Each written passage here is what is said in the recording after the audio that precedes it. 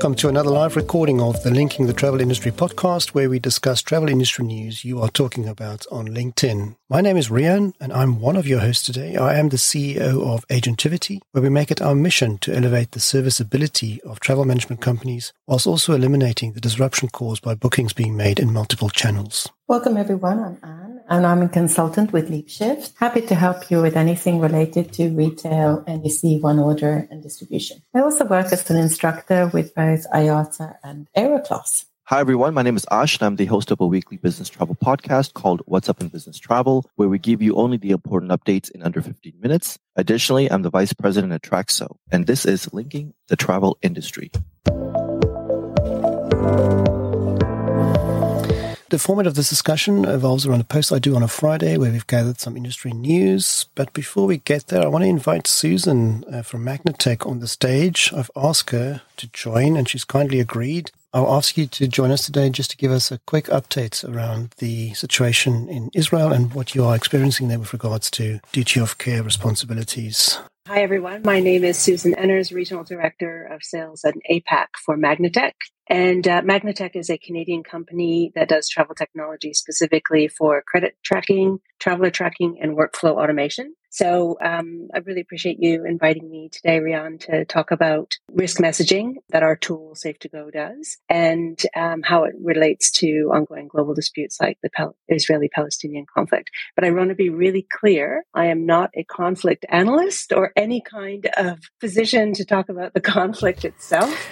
So I guess I should talk about first, just to give people some perspective. Over the last 12 months, our Safe2Go system has recorded over 28,000 travel alerts globally. So that works out to an average of 80 incidents a day somewhere in the world that may disrupt somebody's travel. So that's a pretty high number if you think about it, because we really only hear top-line items in the news like wildfires and storms and maybe airport closures. But the reality is there's all kinds of incidents that can disrupt travel. We categorize them at Magnatech, we categorize them into 7 types: natural and environmental, strikes and protests, crime and corruption, political developments, health and medical, conflict and terrorism, and then just general travel disruptions like highway constructions and railway issues and airport closures. So also divide them into severity from low to extreme. Good news is that vast majority, around 60% of the alerts that happened, of those 28,000 alerts, were strikes and protests and just general travel disruption. So about 75% of our alerts over the last 12 months were actually low to moderate. And thinking of natural disasters in particular, they're usually the ones that we think of when we hear extreme travel disruptions. Just in the last couple of months, we've had the wildfires in Italy and Hawaii and Canada and typhoons in Thailand and Japan and Florida.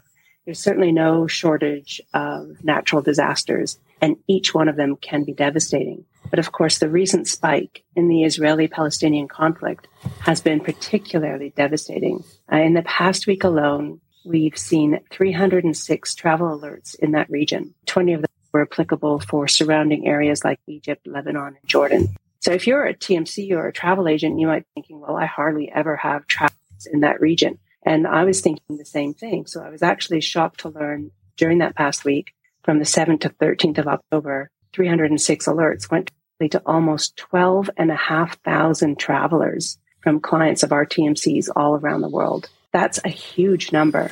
So it's a known conflict zone. So surely there must have been some ongoing travel alerts for Israel, West Bank, and Gaza. And so I went back in time and saw that, in fact, there was a pattern. Our data dates back to February 2020, which ironically, of course, is the start of the COVID pandemic. So some of the early numbers could be skewed due to everyone just on the planet, just bunkering down and staying put. So not too surprisingly, the volume of conflict and terrorism alerts for Israel, West Bank, and Gaza were relatively low, around 70 each for the whole year. Wow. And then that doubled in 2021. And then in 2022, we saw another increase. So the tension has been notably growing year on year. And then, of course, it exploded into the events that started last week, where more than a year's worth of alerts came out in 1 week. And you've got a question for Susan, don't you? I'm really shocked by the number. I mean, it's just baffling to hear the number. Where were sort of the majority of the people traveling on business? Was it sort of spread sort of evenly around the region, or is it predominantly in Israel? Or So those alerts, of the 306 alerts last week, specifically related to the Israeli-Palestine situation. So 306 alerts for the region, but only 20 of those were not Israel, West Bank, and Gaza. So 20 of those were Jordan, Egypt, and Lebanon. When I learned that it's around 80 issues a day, and at best we might know of 2, it was really surprising. And of course, not all of them are extreme and severe, but try and tell a traveler that an inconvenience like not being able to get to the airport isn't that big of a deal when it means they're going to miss their flight and everything that goes along with that. Even the ones that are low to moderate and medium alerts are still significantly impactful to our travelers. Susan, thank you so much for staying up so late and giving us those interesting. I really appreciate it as always. So thank you very much. My pleasure. Thanks so much. We can then start with my first story from last week. I posted about even more aircraft orders. My first one was China Eastern ordering 100 Comac C919. So this is, of course, the plane built by the Chinese themselves, and they've ordered 100 of them. You know, it's a good news for them as well. And I guess there's quite a queue at the other 2 manufacturers, right, Ash? That's right, especially with all the recent purchases that are being made. China's looking inwards and saying, hey, why don't we make this ourselves and do this ourselves? So here we go. I wonder if anybody else is using plane outside of China. Do you know? I don't think so. I see Mohit's raised his hand. Maybe he's got something to say about it. Did you have a comment on this story? Yeah. Hi, good evening, guys. It's still awaiting certification for international use. So primarily this will be used for the domestic market. I wonder how that process works, international certification, but that's probably a different discussion. I then talked about a report I saw by Andy Hoskins, who's reporting from the Institute of Travel Management Autumn Conference, and we're hearing stuff that I would have thought we would hear, many years ago. And specifically mentioning this for you, but this is where buyers, in quotes, confronted airlines with NDC woes. This is not going away, and I'm not, I read that headline and I feel despondent, right? I just don't like that headline at all. I just think, where is the dialogue here, and why are we still having these discussions where there's woes being discussed, right, Anne, or is it just me? No, it's not just you. I thought it was quite depressing, actually. And it was very, I didn't like it either, confront airlines. Mm-hmm. There was some rather, how shall I put it, not funny. Some of the comments were really quite sensational that came out from that, where she said that keeps them awake at night. And most of their travelers contact them and say that they can do the job better themselves. I actually have a really good friend of mine who works for IKEA, and I reached out to him, and he did confirm that. So they obviously have some work to do. But yeah, it was a bit sad, right? Absolutely. That's the word, sad. Any comments there, Ash? We all have to remember that the airline owns the product, and whoever owns the product can decide how they want to do things. And the rest of us have to learn how to adapt, or simply not use that particular product anymore, in which case capitalism takes over. So we have to adapt and learn and change and modify ourselves accordingly. My next story is, I saw this is very interesting, and it's probably a sign of the times to come. It was a post I saw on Skift where they talk about an anticipated GCC zone visa, if you want, which will facilitate easy travel between Saudi Arabia, the UAE, Qatar, Bahrain, Kuwait, and Oman, just to boost the region's tourism, fitting in nicely with the plans that we know Saudi Arabia has for their country. So very encouraging there. I think what it resembles is more towards the Schengen visa that we have. Yes. The Schengen visa model in Europe. So, facilitating a seamless cross-border travel. I think this kind of collaborative approach really to boost tourism is something that, more regions should get together and do. It's just encouraging to see. And like Mohit said, totally in line with aspirations of these countries. And especially when you look at Saudi and their aspirations, it makes perfect sense. And I think we should see a lot more of that in various regions of the world that can really collaborate. Major disruption this week. We saw, or was last week if you want, at London Luton Airport. There was a fire in a car park. It was not started by an electric vehicle apparently, but a diesel-powered Range Rover. Caused massive damage. In fact, part of the airport parking there collapsed. The airport had to close all flights for quite a period, reopened later in the week. Horror stories of people being delayed and airlines not being able to cope with this. One thing that stood out for me there was contingency planning for this sort of thing. There seems to be no thinking around what happens if one of our car parks are on fire, which, I would imagine is an edge case, but still very interesting that there was almost no planning for that scenario. And quite a few horror stories there from the airport about passengers being left to their own devices. And I suspect your eyes are rolling at this story, right? I mean, it's obviously sad, but it's just what's worse for me is the fact that there was almost no contingency in place there. It's really strange, isn't it, that people don't sort of paint the different scenarios and what's going to happen, what happens if A happens to B.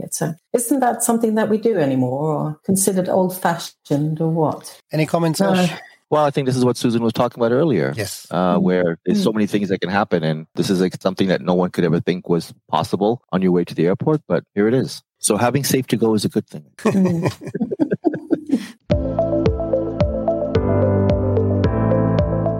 And then there was very sudden announcement, very surprising announcement of Malaysia's My Airline suddenly just suspending operations, putting up notices that says they've got significant financial pressures and even, no more airport presence.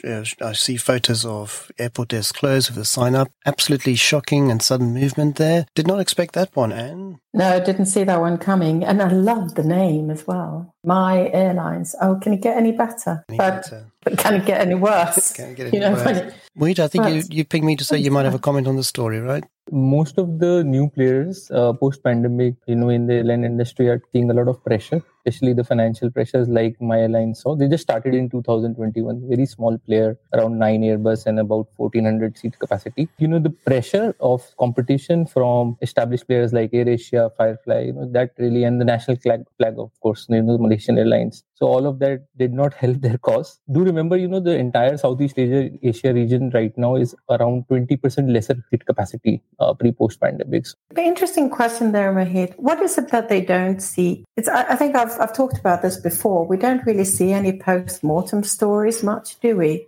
What actually went wrong? The major problem is that, established players have the say. Because they have all the resources, they can put extra pressure on certain routes by having more seat capacity. So I think that's what is cannibalization is happening. If I could add to this, you mentioned some of the pressures they were under and obviously the people they were, trying to compete with. But I saw an interesting post again by Edward Russell this week that talked about statistics around the Turkish carrier Pegasus, who's one of the most profitable airlines in the world. They are warning already that their airfares are dropping back to 2019 levels. They're still very positive about profitability and outlook and so on. But it was interesting to note that the increase in fares seems to be resetting in at least the Turkish market. I don't know if it's a sign for us of other markets to follow, but that was interesting to note to me as well. I want to take a moment just to turn to our audience and to say to you, thank you for giving us your time, especially on a Monday. I see some very familiar and recurring faces in the audience. We really appreciate you joining us so regularly. And for new faces, we hope you are enjoying this event indeed. If you haven't gone through the list of people already on here and connected to them, I encourage you to do so. This is something we really like to encourage. And we also pick a link of the week. And this week, we are going to suggest that you make sure you connect to Laura. Laura is the marketing manager at Aeroclass. And can you tell us why it is a good idea to be connected to Laura? And it's definitely a good idea to be connected to Laura. I know no one better who is sort of keep tabs on what is actually going on. And of course, Aeroclass is a very impressive company that you should all take a look at who are in the various areas of this industry. Okay, brilliant. So Laura, well done being our link of the week. And thank you for attending our show and being such a regular listener. Back to my stories then. I think I've got one or two left in my list. It's a story I saw off LinkedIn. I think, Anne, you made me aware of this as well. But that I saw a post, businesstravelnews.com. I saw it there. United Airlines will offer data feeds to Concur, Complete and Cornerstone to aid reporting for change corporate bookings. It is a story I had to read a few times to get my head around. Ash, I'm sure, what do you make of this? I'd be very interested in your view on this. Is this, just part of the game? Is this new? What is the impact here? Well, I think that the impact here is that they're trying to figure out how they can take bookings that are made and changed offline, meaning out of the managed programs and directly with the airline, and feed it back into the actual reporting system, right? So most TMCs are using either Cornerstone or Concur. And of course, by default, most companies are using Cornerstone, whether they know it or not. That's probably the mid-office system that's supporting their program. So United sees this as an opportunity to say, hey, if we know this is a corporate booking and we know that the traveler is making a change, then can we not feed the change back into the company's mid-office system? In this case, it's Concur and Complete they're talking about. I was actually surprised by the statistic, right? So the stats are that over 10,000 tickets a day are changed. Of course, we know that travelers do this, but I was surprised at the fact that the number is over 10,000 a day. So that's a huge number that United has admitted to being a reality of how often this happens. Kudos again to United. I think they're clearly moving towards their omni-channel being agnostic, really. So the customer can seamlessly move between channels. This goes hand in hand with the United philosophy that the barriers between the travel sellers and the airline should actually come down, and it should be so much easier for the customer it should be customer first, right? And the customer should be able to get service wherever that customer is.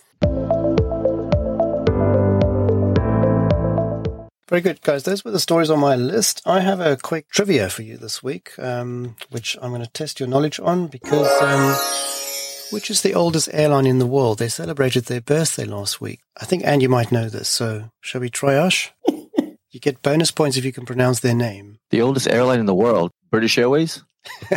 No, they just act that way.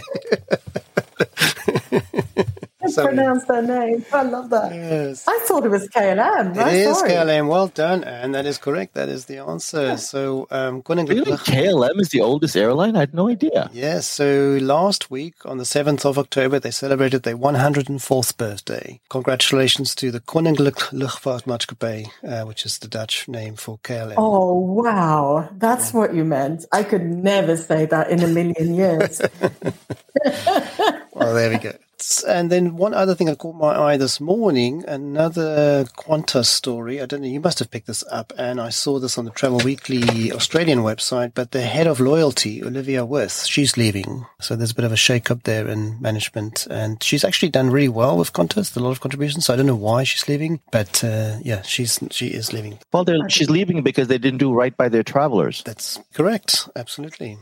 I mean, on the other side, Rian, we have Air New Zealand, right? I mean, Air New Zealand just announced a sixth extension, by the way, of their COVID credits. So, you can now use your credits up to the year 2026, which is remarkable. Wow. And they've been doing this properly. Even though 85% have already redeemed them, they still are holding on to the remaining 15%, which is about $100 million US. And they're hoping that these people use their credits. So this is proactive versus reactive, which is why she's leaving. That's really sad. I mean, something that caught, of course, my attention. I don't know if you guys followed that, but the election that was in Australia, the sort of yes/no vote to the changes to the to legislation, right, for the Aboriginal people. And Qantas actually painted three. I found this really. They had 3 planes painted with the livery yes to the vote. I just thought it was really bizarre because, I mean, an airline sort of getting itself involved into the political discussion in a country. And then, of course, the vote turned out to be no. So I guess repainting will be imminent. But don't you find that a bit sort of odd? I mean, couldn't the money have been spent a bit more wisely? That's all I've got to say about it. Oh, 100%. And I mean, I messaged you about this. Haven't they learned that, companies and politics just don't mix, right? It's just one of those big no-nos. So, and do you have another extra story? I just very quickly say that I noticed that the Lowry family in Italy have increased how much they own their stake in North Atlantic, which I find really interesting. That family, they're in shipping. Do they know something we don't? Exactly. There's probably a story behind the story there. But yeah, because I mean, we know that Norse are not doing financially so well, and they're just buying more and more shares. Over to you, Ash. Space News! All right. Is that right, Ash? Do you have a space news story for us? Rian, now you and Qatar have something in common because Qatar has announced that they're going to be using Starlink on their planes.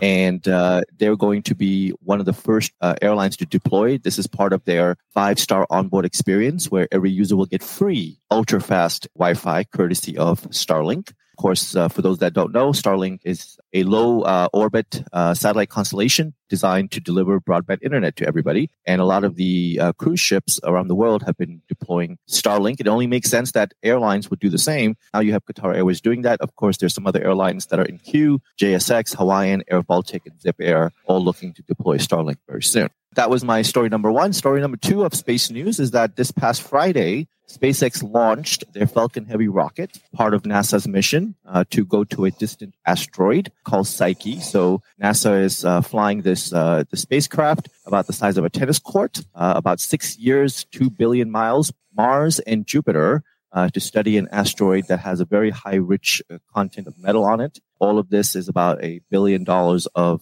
initiative. SpaceX is part of that, receiving about $130 million to launch the mission. There's so many things in that sentence you just mentioned, which is mind-boggling. I'm trying to catch up. You know, the size of a tennis court, flying at the speed, flying at the speed. It's insane. So, wow, just wow. That was this week's Space News! But I just want to say thank you, Anne and Ash and Mohit, for your contributions. Well done, Laura. Thank you, Susan, for joining us this week and giving us those statistics. We do this every week, but from my side, I just want to say thank you. Over to you, Anne. Thank you, everyone, and a special thanks go to Susan. Thank you so much for joining us, and of course to Laura for being our link of the week. And again, as always, thank you to you guys and Mohit. All right, everyone. Thank you for joining today's session. We host this LinkedIn audio call every week on Monday, and it is all about linking the travel industry. Please do share this event with everyone that you know. If you enjoyed the session today, chances are high that others that you know will as well. If you cannot make it because of time zone or availability, the session is available as a podcast on businesstravel360.com. This is Linking the Travel Industry, signing off.